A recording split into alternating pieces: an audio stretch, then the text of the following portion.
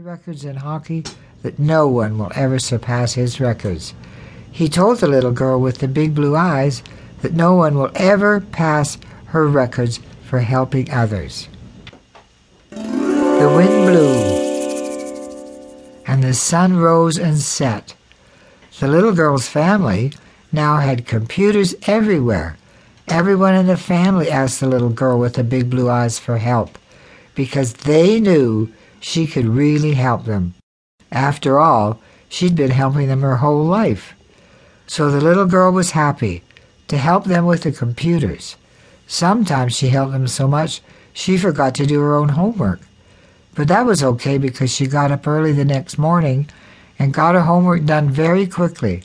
Homework was very easy for the little girl with the big blue eyes, who was very, very smart.